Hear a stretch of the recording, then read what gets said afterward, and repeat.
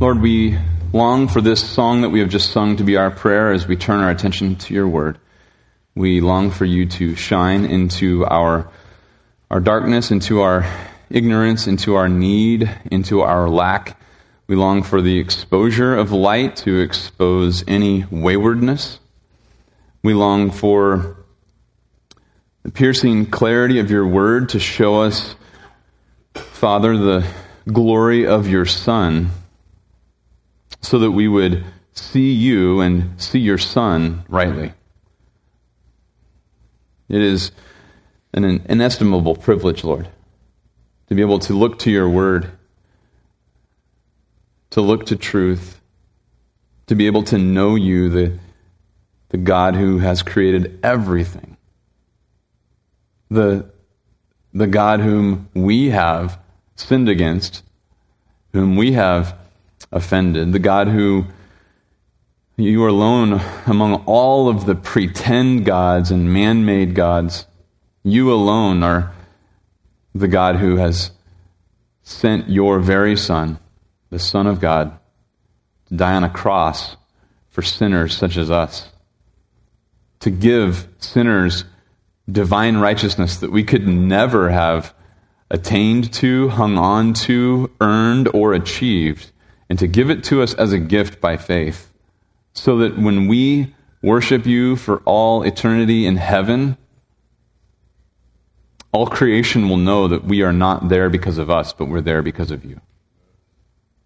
And this is how you get glory for yourself, Lord. That's how you get your glory for yourself in an eternal sense. And this morning, if we could be so bold, we would pray that you get glory for yourself in this sense, that we would see your glory on the pages of Scripture, and we would see the glory of Christ in such a clear and profound way that our hearts would be fueled with confidence in who you are, and confidence in your character, encouraged by the glory of a compassionate Son of God, Jesus of Nazareth. And so, Lord, as we turn our attention to your word, minister to our hearts in profound ways that only your Spirit knows what we need, and only your Spirit has the ability to bring it to fruition. And we're so thankful for that. We ask all of this, Lord, simply so that you'd be pleased, glorified, and honored with us as your church. In your name we pray. Amen. Well, you may take a seat, and I'm going to invite you to grab your Bibles and open back up to Mark chapter 6. We're going to continue in our study of Mark this morning. I'm extremely excited about looking at this incredible story. Our text this morning reveals one of two miracles recorded by all four gospel writers. One, of course, is Jesus' resurrection from the dead. And the other is this one, the feeding of the 5,000. It's a powerful and memorable story for so many reasons. I can remember hearing this story as a kid and just wondering, what would it have been like to watch Jesus distribute this one small sack lunch to 5,000 men assembled for a military takeover? What would that have looked like? I remember thinking, is this like some sort of a parent sleight of hand, acting like he has to play the role of an illusionist when even though he is simply creating food, as if he has a fish in one hand and then acts like he's passing it to the next to put it in the basket, and then, oh, it's still there. Just kidding. Oh, yeah, it's still there. Oh, okay, I'm going to do that about 10,000 times over. And I remember thinking, like, what in the world would that have been like to watch this happen? It's a powerful story of an incredible display of creative power. And this powerful story has been used to tell all sorts of lessons and instructions, some good and some not so good. The typical lessons from feeding of the 5,000 might include, and I might be plagiarizing this off of a really diligent Google search that I did this week. Number one, typical lessons from the feeding of the 5,000. Number one, Jesus' compassion. And as we will see, Jesus' compassion is inarguably part of Mark's point. He makes that explicitly clear, as we'll see in verse 34. But as I looked at that particular exposition of the feeding of the 5,000, his compassion was the expression of the physical feeding on physically hungry people, and it missed the whole point of what Mark is driving at. Another typical lesson from the feeding of the 5,000, Jesus uses other people to bless others. Another, Jesus is big enough for any expectation.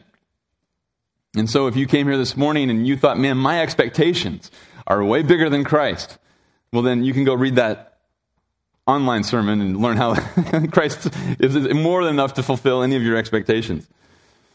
Number 4, nothing we face here on earth is too big for God.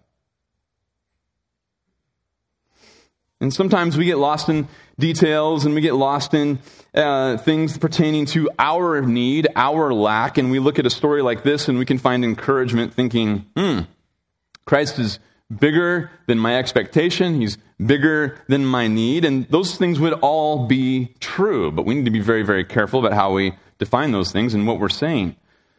Sometimes we even get lost in the fact of other parallel accounts. For instance, the story in John 6 is so familiar that Andrew finds this young lad with this lunch that his mom probably diligently packed for him, and so then this is offered up. What is this small lunch with such a massive need?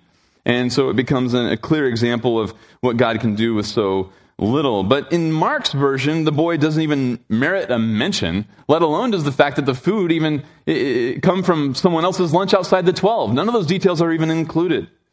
When we study the Gospel of Mark, or any other gospel for that matter, it's important to ask a few questions of each narrative. Number 1, what's the gospel writer doing in the larger context? What's he doing in the larger context? What are the purposes of this gospel writer in his gospel as a whole, and then even in the section of what he's documenting? And then secondly, what's the effect of the details? What's the impact of the details that the gospel writer actually uses to tell his own story? In other words, why is this story told this way and not another way? Why are these details included? Why are other details excluded? And that's the attention of detail that we need to pay attention to make sure that we understand the inspired point of the story. And so certainly we need to remember that here in Mark chapter 6. If you've been paying attention and if you've been here part of the study of Mark over the last several months, you'll know that in chapters 6 through 8, Mark is documenting the response of the disciples. This section from 1 through 8 is showing that Jesus' identity is quite shocking. He tells his readers, this is the Son of God. And as the story unfolds, it starts to become questioned by almost virtually everybody except the demons. Well, is he the Son of God?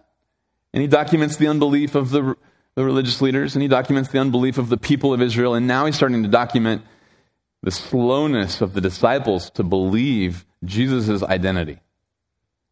And we saw that last time in chapter 6, verses 6 through 30, as Mark contrasts John the Baptist preaching of repentance with the 12 as they go out and preach repentance. One faithfully preaches repentance and gets his head cut off, and the other becomes enamored with their newfound authority over demons.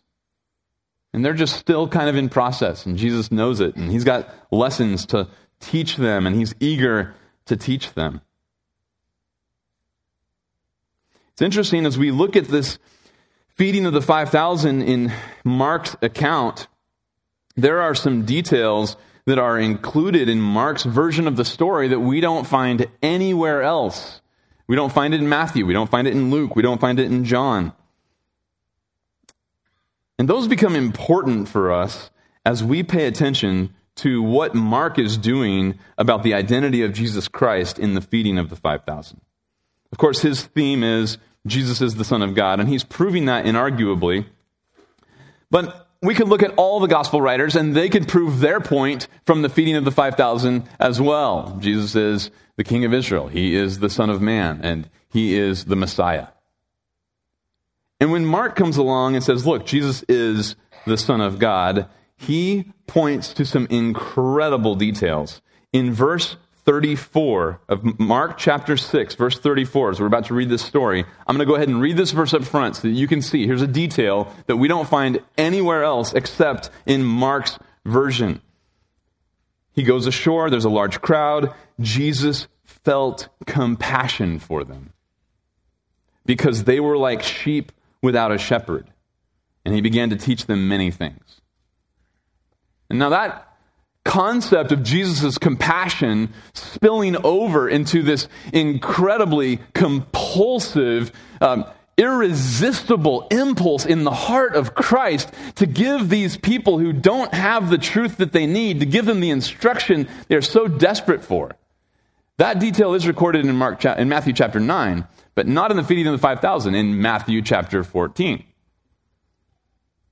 Only here do we see that that's what presents this story in this fashion, is this overwhelming compassion of Christ seeing people who are like sheep without a shepherd. And then later on in the story, he has them sit down, and they sit down in the green grass, it says.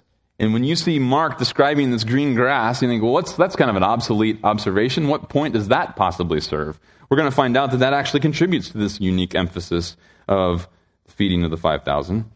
And so pay attention to those details as we look at this particular story. It's the lack of attention to the details, as Mark tells it, that sometimes lead to others finding completely different conclusions about the feeding of the 5,000. In fact, this story, this miracle, as opposed to probably any other miracle that Jesus has performed, has been become misconstrued to almost picture Jesus as the prototypical social worker eradicating poverty and hunger. Robert T. Handy edited a book on the social gospel in America, and he traced the emphasis on the social gospel to the 50 years, starting in 1870 all the way through 1920. And he documents a transformation in the articulation of the gospel in our own country through preachers like Washington Gladden and Walter Rauschenbusch.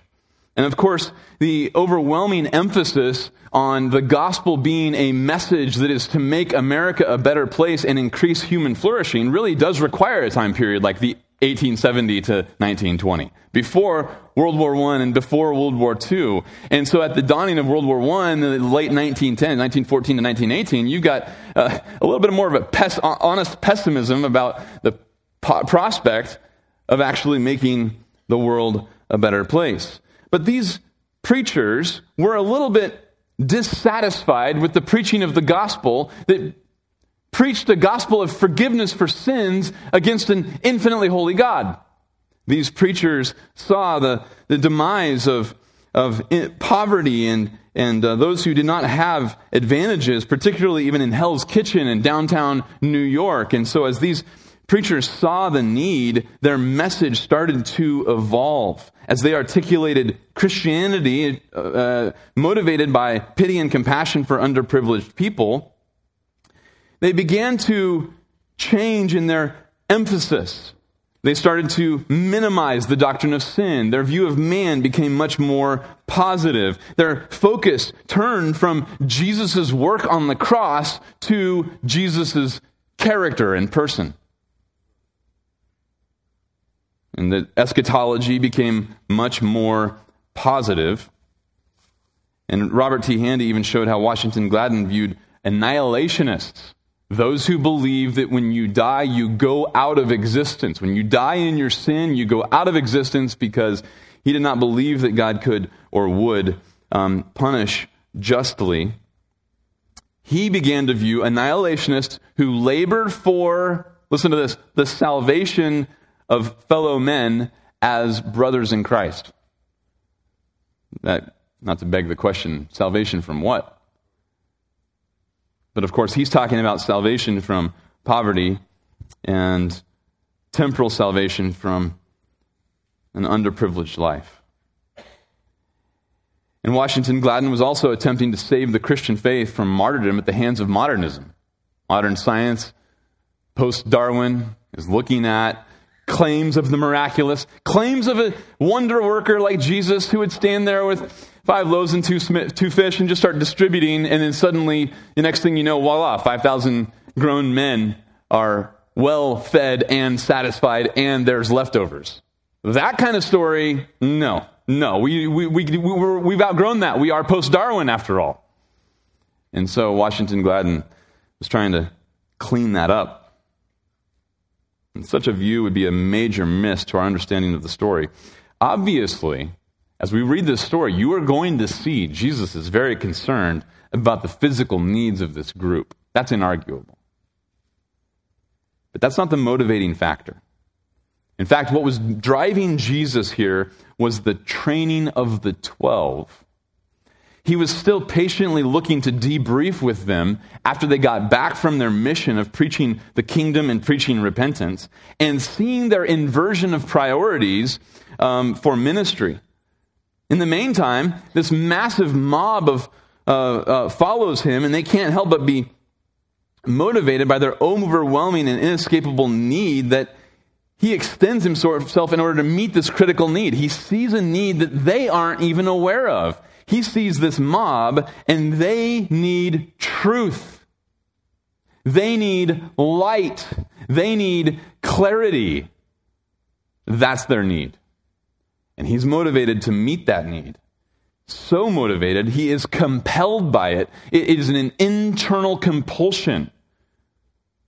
It's a visceral response on the part of the man, Christ Jesus, the Son of God, and his compassion, the pity, stirs in his intestines because he is so intensely eager to meet this need that the mob is not even aware of. Their souls are starving. And meanwhile, they will tell you that their greatest need is physical. But that's just how bad it is. Sheep without a shepherd don't even know what their greatest need really is. And that's why a shepherd is so critical. Let's read the story starting in Mark chapter 6, verse 31, and we'll read all the way through verse 44. And he said to them, "Come away by yourselves to a secluded place and rest a while." For there were many people coming and going, and they did not even have time to eat. They went away in the boat to a secluded place by themselves. The people saw them going, and many recognized them and ran there together on foot from all the cities and got there ahead of them. When Jesus went ashore, he saw a large crowd, and he felt compassion for them because they were like sheep without a shepherd. And he began to teach them many things. When it was already quite late, his disciples came to him and said, "This place is desolate, and it is already quite late. Send them away so that they may go into surrounding countryside and villages and buy themselves something to eat." But he answered them, "You give them something to eat." And they said to him, "Shall we go and spend 200 denarii on bread and give them something to eat?" And he said to them, "How many loaves do you have? Go look." And when they found out, they said, 5 and 2 fish. And he commanded them all to sit down by groups on the green grass. They sat down in groups of hundreds and of 50s. And he took the 5 loaves and the 2 fish, and looking up toward heaven, he blessed the food and broke the loaves, and he kept giving them to the disciples and to set before them. And he divided up the 2 fish among them all. They all ate and were satisfied. And they picked up 12 basketfuls of the broken pieces and also of the fish. There were 5,000 men who ate the loaves. As I mentioned in verses 6 through 30, we have a story within a story. The 12 have just got back from their mission. They've been sent out to preach the gospel of the kingdom and to call Israel to repent. That was also John the Baptist's mission. John the Baptist was thrown in prison at the Machaerus Palace, 10 miles east of the Dead Sea in modern-day Jordan. And at that party, he had his head cut off because he had been preaching to Herod to repent. When the disciples get back in verse 30, they gathered to Jesus and they reported to him all that they had done and taught. They were even more enamored by the powers and miracles and wonder working that they were performing than even their own message. And Their priorities are inverted.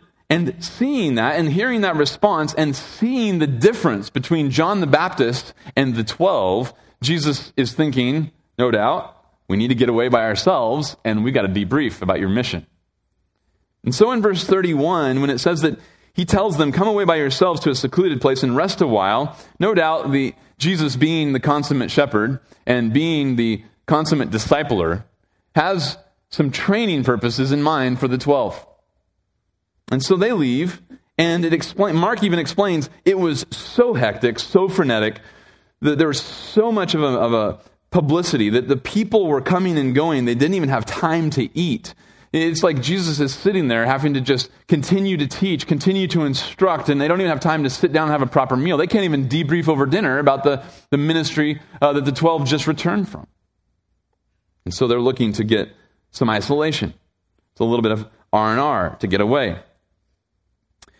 Now, it just says that they went to a secluded place. In verse 32, that's all we know from Mark, is it's a secluded place. If we look at Luke 9, verse 10, it says that when the apostles returned, they gave an account to him of all that they had done. Taking them with him, he withdrew by himself to a city called Bethsaida.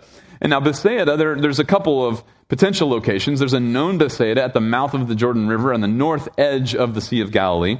And there's also possibly one a little bit farther east of that, and which wouldn't be super uncommon for such a common name for different villages to have similar names.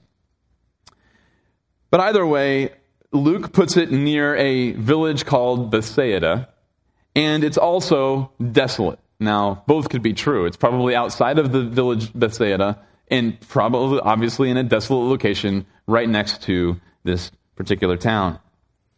And then simply Mark 6:32 just says it's a secluded place by themselves.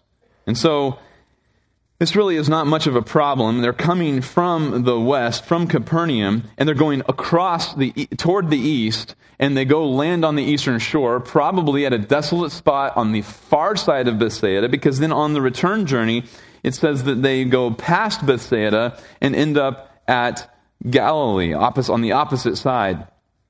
And as Mark even records in the next story, he calls it Gennesaret, and they land at Gennesaret, which would have been the plains on the central western coast of the lake. So after this miracle, to go back across the lake to the west side would simply put them going past Bethsaida on the north. And so that makes perfect sense. There's no real conflict in interest. All that we need to realize is that they're going to an isolated place. But it doesn't work. Verse 33, the people saw them going, and many recognized them and ran there together on foot from all the cities and got there ahead of them. Now, this is quite an accomplishment.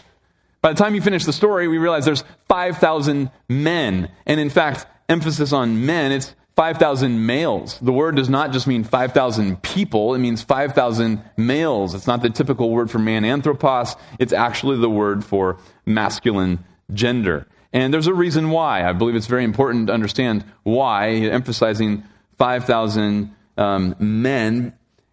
And 5,000 men to get ahead to the location, ahead of the boat, is quite an accomplishment. If I pick a random spot just east of Bethsaida to get them on the east side of the lake, to walk from Capernaum around the shore, depending on the water line of the particular year, it could be a good guess, could be about 5 miles. But to just go there by boat would be right around 3 miles. And so you have a group of 5,000 men so frenetically, intensely focused on this, whatever purpose they're aiming at, that they are willing to run, swim through the Jordan River to get to this undesignated, desolate location on the east side of the lake, and they actually beat Jesus there when he's in the boat. That's quite an accomplishment. This is an intense level of pursuit. Verse 34, when Jesus went ashore, he saw a large crowd. I mean, they're there waiting for him. There's no dock, there's no town, it's just, they're right there waiting for him to show up. And he gets out of the boat, and it's like, okay, well, we just went to get away and debrief with my disciples and get a meal. There's 5,000 people there clamoring for my attention. Now, that kind of interruption, after such an exhausting ministry that was marked by such intense fervor that they did not even have time to eat, would no doubt cause for any of us a temptation to be frustrated at this inconvenience. I mean, after all, Lord, aren't I only interested in ministry? And now this inconvenience. Jesus isn't even inconvenienced. Look at Jesus' response to this. In verse 34, he goes ashore, he sees this large crowd, and he felt compassion for them. Jesus' desire to debrief with the 12 is good and righteous and holy. His desire to disciple the 12 is good and righteous and holy. And is even his desire out of human exhaustion for a little bit of break to be able to focus on training for future further effective ministry is also very appropriate. There's nothing wrong with his desires. He sees this quote-unquote inconvenience, and he looks at these men, and he looks at the intensity of their fervor, and he's filled with compassion, pity. Not because what he sees is 5,000 hungry people, but because of what he sees is 5,000 who need truth. These 5,000 need truth. He has compassion for them because they were like sheep without a shepherd. They don't have direction. They don't have instruction. They don't have clarity from special revelation. They are confused. They are misguided. This word compassion is an incredible word. It's the same word in the original language for intestines. And you just turn it into a verb, and it means to feel compassion. And kind of like the command center for the Greek would be the mind, the inclination center would be the heart, the visceral center would be the intestines. And this is something that Jesus is feeling. Excuse me. It's a visceral response. In his gut, in his stomach, in his intestines, there's a churning of pity and compassion because he sees these people and he sees their need. He's so motivated because he sees that they do not have a shepherd. They don't have instruction. They don't have spiritual feeding, spiritual protection, spiritual health. And that's what motivates him. He sees that lack, and he's compelled.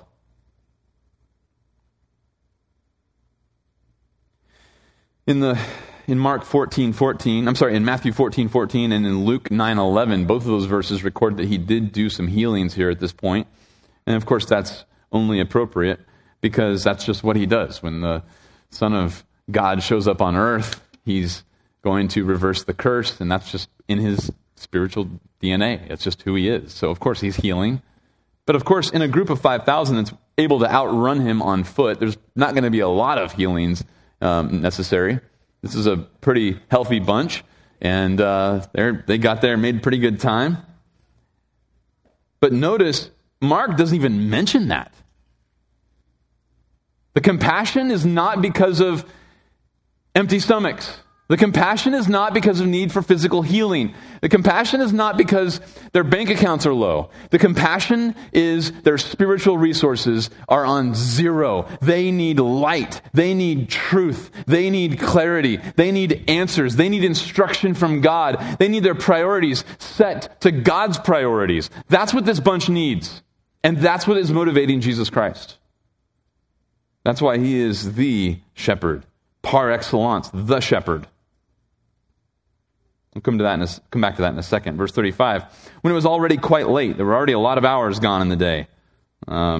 His disciples came to him and said, "This place is desolate. It's already quite late." At this time of year, it's March or April probably, and especially in light of the green grass detail. sun would be setting around 7 p.m., this time particular spot in the world. Perhaps it's already 5 p.m. Perhaps they're thinking, look, we only got a couple hours of daylight left. So let's let everybody just head back into the surrounding countryside and go to surrounding villages, and then they can buy themselves something to eat, verse 36. And that's a reasonable suggestion. I mean, that's just interesting because basically that means that Jesus has been teaching all day. And by the way, when in verse 34, when it says he began to teach them many things, you could translate that he was teaching a lot, a long time. There's a lot of teaching, a lot of instruction needed. He's so compelled by their need, he's going to meet that need. And his capacity to meet their spiritual need far exceeds their spiritual appetite. And so he's teaching a lot of things for a long period of time. Verse 37, but he answered them, you give them something to eat. So go ahead and take care of it. Meet the need. And they said to him, should we spend 200 denarii on bread and give them something to eat?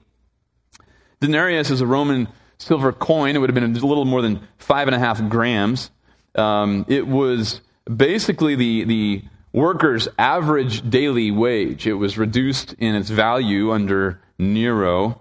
But with a 6-day work week, 200 denarii would be about 8 months' income. That's an expensive dinner. And so Jesus is telling them, you give them something to eat, and they're thinking they're doing the math, and they're thinking about their salary, and they're thinking about their money, well, is that what you're saying? And so in verse 38, he says to them, how many loaves do you have? Go look. And honestly, it's just fascinating that, for Mark's purposes, he doesn't even bring in the detail that John was bringing out, that Andrew had found this lad with the lunch. Doesn't even bear mention. It's just they found out and they said 5 and 2 fish. Jesus takes over in verse 39. He has everybody sit down by groups on the green grass. And it's literally group by group. In verse 39, it's group by group. In verse 40, it's group by group. But the difference is they're different words for group. The word group by group in verse 39 is a group that would be a dinner group, a dinner party. So you can think dinner party by dinner party by dinner party. And interestingly enough, the verse 40 is the word group by group. The word group there is much more idiomatic. It's actually a word that would mean like a garden plot, almost like a bed that you would use, like a raised planter bed. And so if I put those together, it's almost like Mark is describing this scene from the aerial view, looking down on 5,000 men assembled for these purposes, and they're sitting in group after group for getting ready for dinner. He says groups of hundreds and 50s, and even picturing them like little planter beds on this green grass and this green lawn.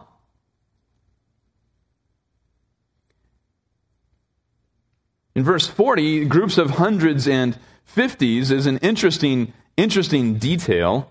It does evoke the memory of Elijah, who had groups of 50 keep coming to haul him off to King Ahab, and then they keep getting struck and killed. And this could be a military reference. What we do know from the Gospel of John is that the military political purposes is what is driving this group of these 5,000 men.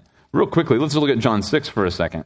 This is an interesting comparison and contrast to look at what John says here. In John chapter 6, verse 15, John writes that Jesus, perceiving that they were intending to come and take him by force to make him king, withdrew again to the mountain by himself alone. So we know from John's gospel that the intention of these 5,000 men was political and military in nature. They see what Jesus is doing. They like what they're seeing just by way of the miracles and by way of he's not even loyal. He's not even partisan to what's happening in Rome. He's just speaking truth, doing miracles, and they're like, okay, this is our guy. We don't need all this other political interference. Let's just make Jesus king. And so here they are, ready to commit a coup, and Jesus is not interested in being a part of their coup. And so, if we go back to Mark, it is interesting that Mark does include these details of the hundreds and fifties, which sounds like a military cohort or legion, and then down to a squad or a battalion, and it's like they're broken up into these groups. But clearly, we know from John that the military purpose was in the minds and hearts of the 5,000, and it was not in the mind and heart of Jesus Christ. So he is not interested in that at all. But he has them sitting down in their dinner parties. In verse 41, he takes the 5 loaves and the 2 fish. He looks up to heaven and he prays. He gives thanks. And then he breaks the loaves and he keeps giving them to the disciples over and over and over and over again to set before these 5,000. And he was dividing up the fish among them all, and they all ate. They were all satisfied. This is not sleight of hand. What could he possibly have done? Some sort of sleight of hand? Well, where did he store the original supply that he would have needed to try to pull off this sort of illusion? This is creative power. Creating food that did not previously exist out of 2 fish and 5 loaves so that 5,000 men ate and were satisfied. Oh, and that's not all. Verse 43, they picked up 12 full baskets of the broken pieces and also of the fish. And this word for basket, kophanos in the Greek, would be a smaller basket than is used of the word baskets in the feeding of the 4,000 when there were 7 big baskets full. That's more like a bushel basket. This is more like a personal lunch pail. And lo and behold, there's 12 left over. So after the disciples distribute all of this food to feed 5,000 men, lo and behold, there's 12 lunch pails left over. And then he includes the detail. There were 5,000 men who ate the loaves. And 5,000 is an immense gathering, since the larger neighboring towns like Capernaum and Bethsaida only had 2,000 to 3,000 inhabitants each. And Capernaum would have been 5 to 6 miles away. This is a moment of intense popularity, intense zeal. These 5,000 men are not just happen to be men. I mean, of course, there probably are some women and children there just by sheer curiosity. And obviously, we know that there was one lad there who had the lunch. But the point is that they all 4 accounts document that we're talking about males, and it's a military intent. And so you have a potential coup on hand with 5,000 men who are ready to take up arms. Jesus is not interested in that. Jesus is not interested in their coup, their military purposes, their desire for conquest, their desire for freedom.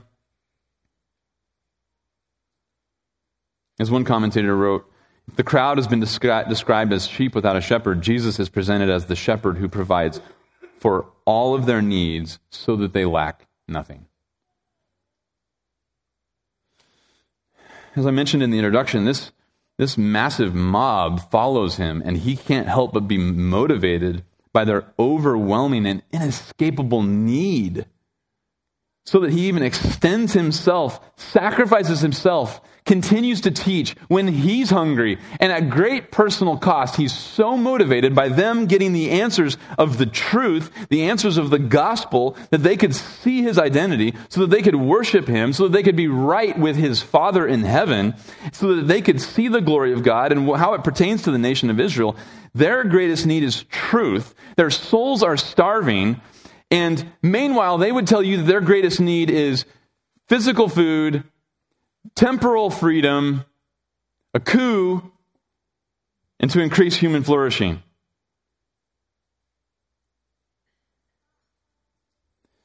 And the feeding with the fish and the bread, it's miraculous. And it attests to Jesus' identity. He is who he claims to be, or else he could not have fed 5,000 men with that one lunch.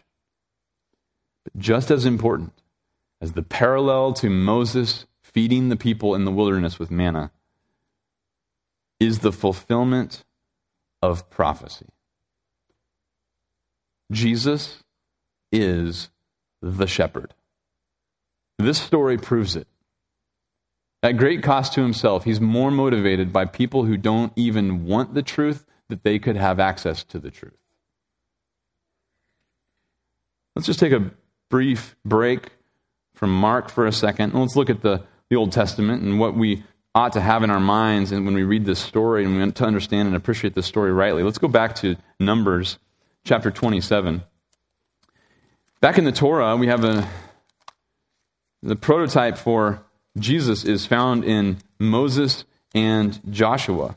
In Numbers 27, we'll dive in at verse 16. Numbers 27, verse 16, Moses spoke to the Lord, and here's what he said.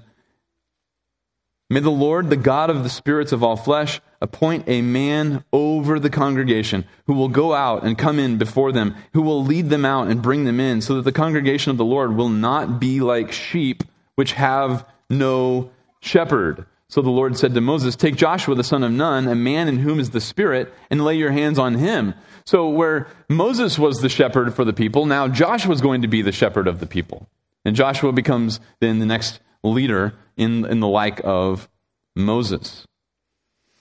Now, it's interesting throughout the era of the prophets that when the people of Israel don't have good prophets, but they are polluted and perverted by false prophets, it's interesting that they are described as sheep without a shepherd. Let me give you one example. Look at 1 Kings chapter 22. 1 Kings 22, verse 17. And this is, again, the famous showdown where Ahab and Jehoshaphat are looking to go up and fight against Aram, and should they wage war, should they not? And so they're thinking, well, we should ask a prophet. And they ask the prophets that are there in the north, and they're all false prophets. And, and the question is, well, sure, okay, they all say go fight, but do we have a real prophet? That's the question. And they pull out Micaiah. Micaiah is the only true prophet. Ahab doesn't like him because he always says things that are negative. And so he doesn't like Micaiah. And he asks Micaiah in verse 13, he says, behold, the words of the prophets are uniformly favorable to the king. Please let your word be like the word of one of them, and speak favorably. And so Micaiah said, as the Lord lives, what the Lord says to me, I shall repeat. And when he came to the king said to him, Micaiah, shall we go to Ramoth-Gilead to battle, or shall we refrain? And he answered and said, go and succeed. The Lord will give it into the hand of the king. He probably said it about that much enthusiasm because he saw through the ploy.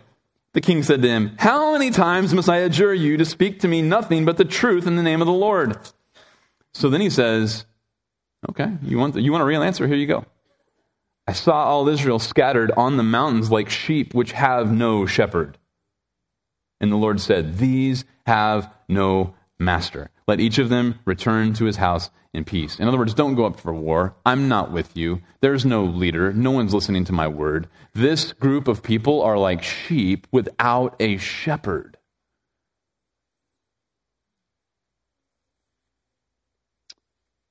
Let's turn over to the Psalms for a second. And you had to know this was coming. Look at Psalm 23.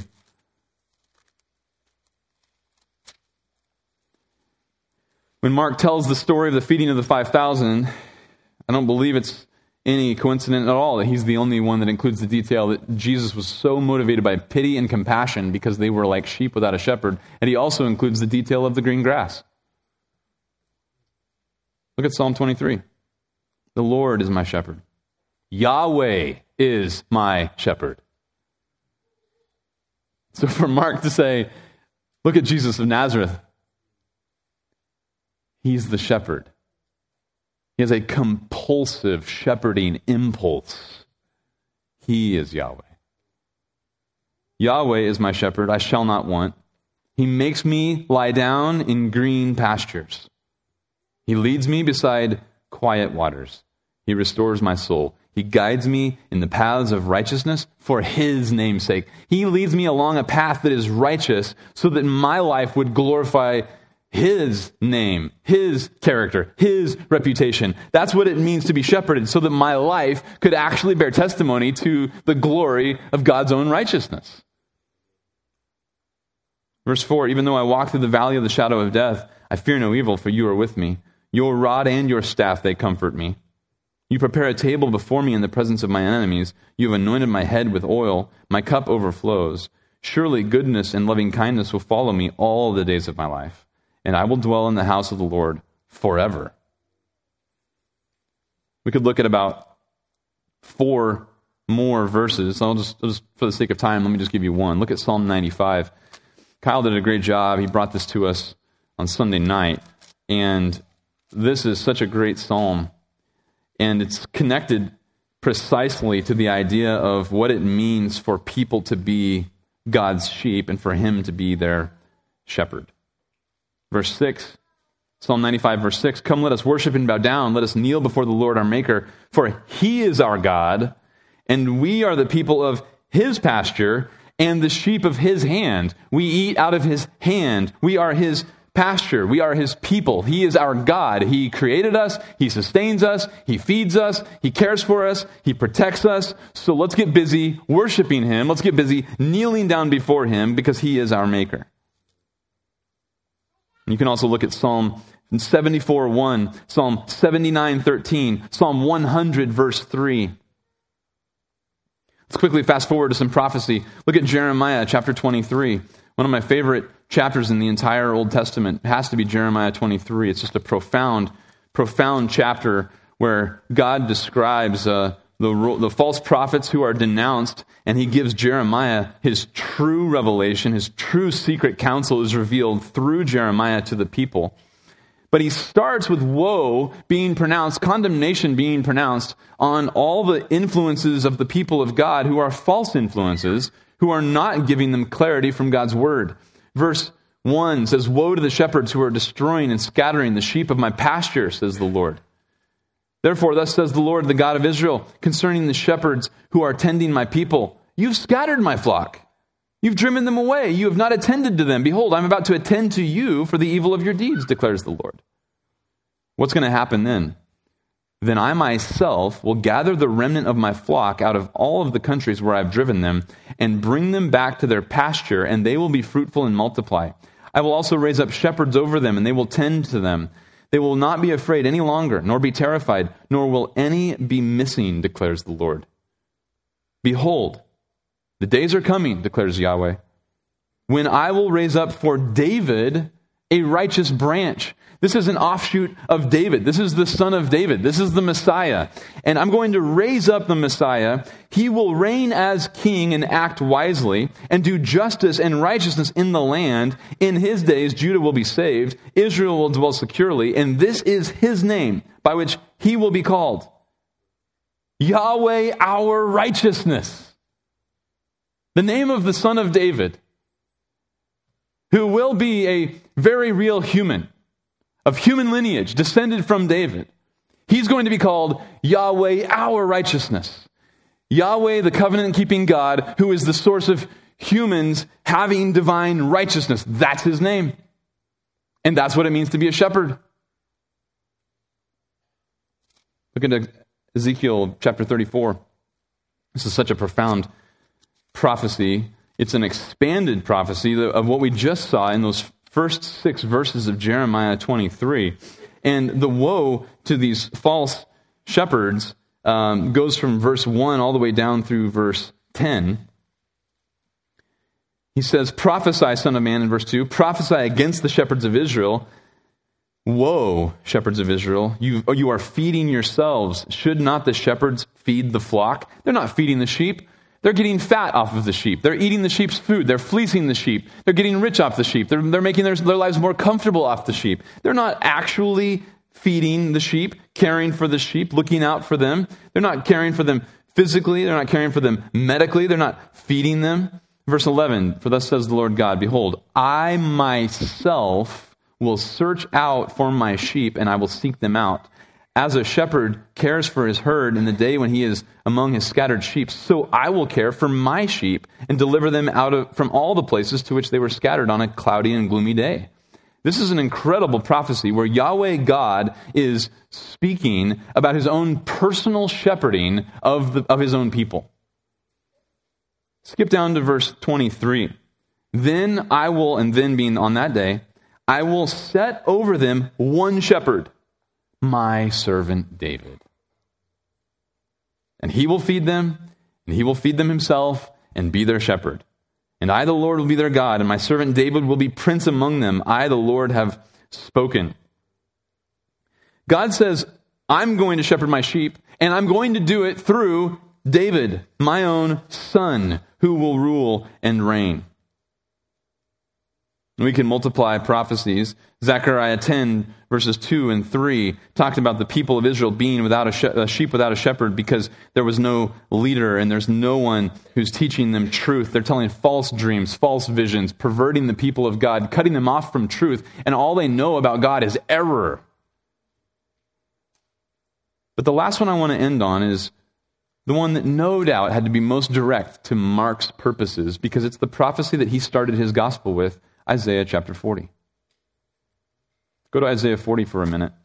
And if you remember when we started the book of Mark, he has a quote from the Old Testament that includes Exodus 23, Isaiah 40, and Malachi 3. And this prophecy is no doubt in his mind when he's making the thesis Jesus.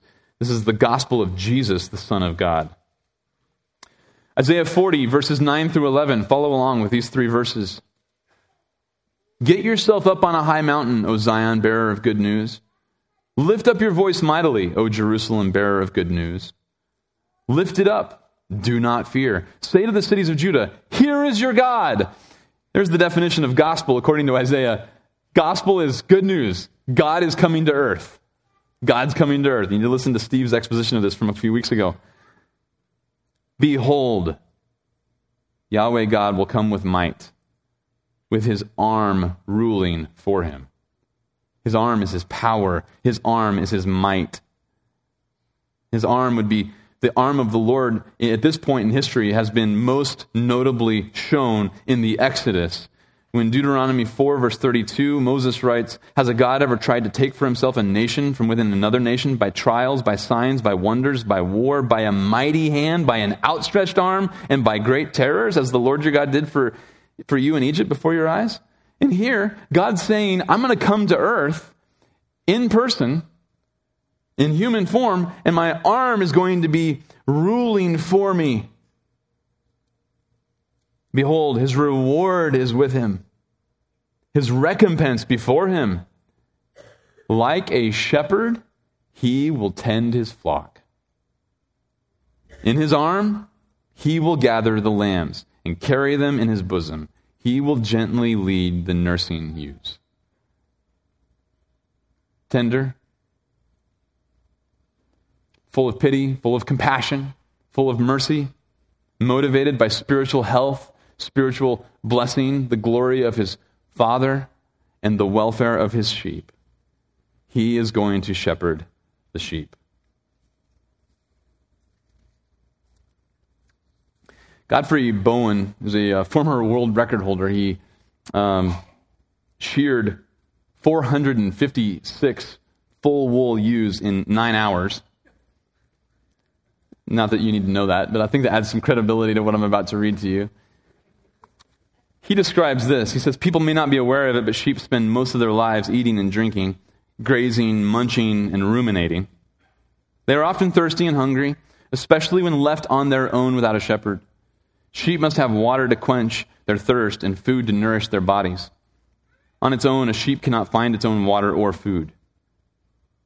Sheep have to have water, clean water, pure water, and adequate water. It must be accessible at all times. It must be free of contamination and pollution. It must not be hot or cold in the extreme. It must not pose a danger to the sheep. It should not be rapid or fast-moving, for sheep naturally prefer still waters. It must not be stagnant, alkaline, or saturated with harmful chemicals. It must not be a marsh, a slough, or a standing body of water that breeds flies, mosquitoes, gnats, or parasites that may threaten the health and safety of the flock. For sheep, the water must be close by, so that the flock need not travel a great distance to try to find it to quench their thirst and obtain refreshment. Most animals are able to smell water on the wind at great distances. And I'm just going to paraphrase this. He goes on to talk about wildebeest in Africa, elk and reindeer in the hinterland of the northern hemisphere, and buffalo. And now back to the sheep. But alas, the sheep is not so gifted. Once it has devoured its range, it is unable to seek new grounds, but simply wanders aimlessly, eating the stubble and roots until there is only dirt left. Abundant pasture may lie only a few miles away on a higher plain, but the sheep on its own is incapable of sensing it or finding it. This is also true of water. Once the water supply is exhausted, the sheep are unable to search for or find water. The greatest distance that sheep will graze away from their water source is a day's march of 10 to 15 miles, allowing them to return to drink at their known water hole. If the water or well should dry up, the sheep will die of thirst, standing and staring at the dry mud. Just picture, this is my pasture. No more green left. I'm just going to stand here and stare at the dirt. Maybe green will grow before I die. Staring at their empty water hole. I thought, what an appropriate picture. What an appropriate picture. Man in sin, we are like sheep. We don't even know our need. This group of 5,000 men had military, political purposes on their mind. Jesus knew it. He was not turned off by it. He was filled with compassion because he knew they were confused. He knew they had sincere motives, but they were totally illusioned about how this was going to go down. He knew they needed to be aware of their sin. He knew all they wanted was red carpet, no more Caesar. They wanted freedom. They wanted political coup at any cost. And he just thinks, they need truth. And I'm going to give it to them. And I'm even going to teach so long that their stomachs won't even be able to keep up with me. And then I'll go ahead and provide for that. And then you fast forward 24 hours later, and they follow him back across the lake. And John 6 says, you did not come here because you wanted truth. You came here because you wanted your bellies filled. Jesus even knows they do not have the spiritual appetite for what he's giving them. Their actual need. His passion for their spiritual health even exceeds our appetites. He's that good of a shepherd. Christ's compassion for us cannot possibly be legitimately questioned. You ever find yourself asking that question? Christ, is enough enough? Do you really know what I need?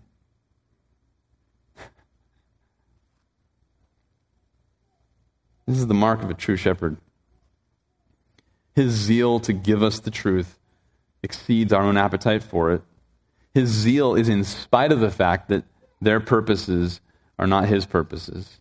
In spite of the fact that he was trying to debrief with his disciples. In spite of the fact that he's not even trying to minister to them. It just shows up, and he can't help but be compelled by the need. He's willing to give us what we need, whether we're in adversity, whether we're in prosperity. He knows that we need instruction. We need the truth. Our need is found sufficiently in the Scriptures. Sometimes we come with questions, looking for answers, and we can search this thing dry and find out there's no answer to that question. And we learn, I don't need to ask that question anymore. Wrong question. His desires to meet my need exceed my appetite for my need to be met. I can't even identify my need. He is the shepherd. God even warns Israel in Deuteronomy 8. He says, watch out when I fulfill my promises and get you into the promised land and you're blessed. Watch out that it doesn't go to your head. Watch out that you don't forget the lesson that man shall not live by bread alone, but by every word that proceeds from the mouth of God. And that's what Jesus is doing. Who could possibly question God's compassion and pity for us in our circumstances? That's exactly why we're in the circumstances we're in, because he knows our need, and he knows our need is to hunger for the truth. John Flavel said this, nothing grieves him more than our groundless and unworthy suspicions of his designs. Would it not grieve a tender-hearted physician, and we can say tender-hearted good shepherd? Would it not grieve a faithful, tender-hearted good shepherd when he had studied the case of his patient and prepared the most excellent medicines to save his life, to hear him cry out, "Oh, he's undone me. He's poisoned me," because it pains him in the operation? This is the display of Christ as the Son of God, because he is the shepherd. This is the branch of David. This is the one who will shepherd the sheep. Christ's ministry was not even accepted by the massive majority of this 5,000. They just wanted more signs, more wonders. They didn't believe his message. But he didn't hesitate to give them the sufficient promises of the Word of God because he knew what they needed. Christian, that's exactly what we need. Christ is our good shepherd. He makes no mistake. We cannot legitimately doubt his compassion for us. He will shepherd his sheep. Let's pray. Father, thank you so much for sending your Son, and thank you for making it so clear that he is indeed the Son of God. Thank you for showing that even down to the very detail of this compulsion, that Christ was motivated by the need of these people who did not know what they needed. Thank you, Lord Jesus Christ, for being the Good Shepherd. Thank you for loving us more than we would love ourselves. Lord, forgive us for ever doubting your purposes and for ever doubting your shepherding in our own lives. And thank you for the rebuke that this narrative is, to see that all of your shepherding is motivated by the most profound and the most pure mercy and compassion. We don't deserve that. But you so abundantly give it because that's your character, that's your heart. That's your compulsion. It's who you are. Lord, thank you for being so condescending. Thank you for shepherding us. We long to be your sheep. We love the thought that you are our shepherd. We love the thought that we have the privilege of eating out of your hand, of following your leadership and your guidance, listening to your word, and obeying all that you've commanded to us to do and to be. Continue leading us, continue guiding us, continue feeding us, continue protecting us. And Lord, I pray that as your sheep, we would give you all glory, all honor, as sheep who will gladly, simply follow your shepherding. That's all we can do, and that's all we want to do. In your name we pray. Amen.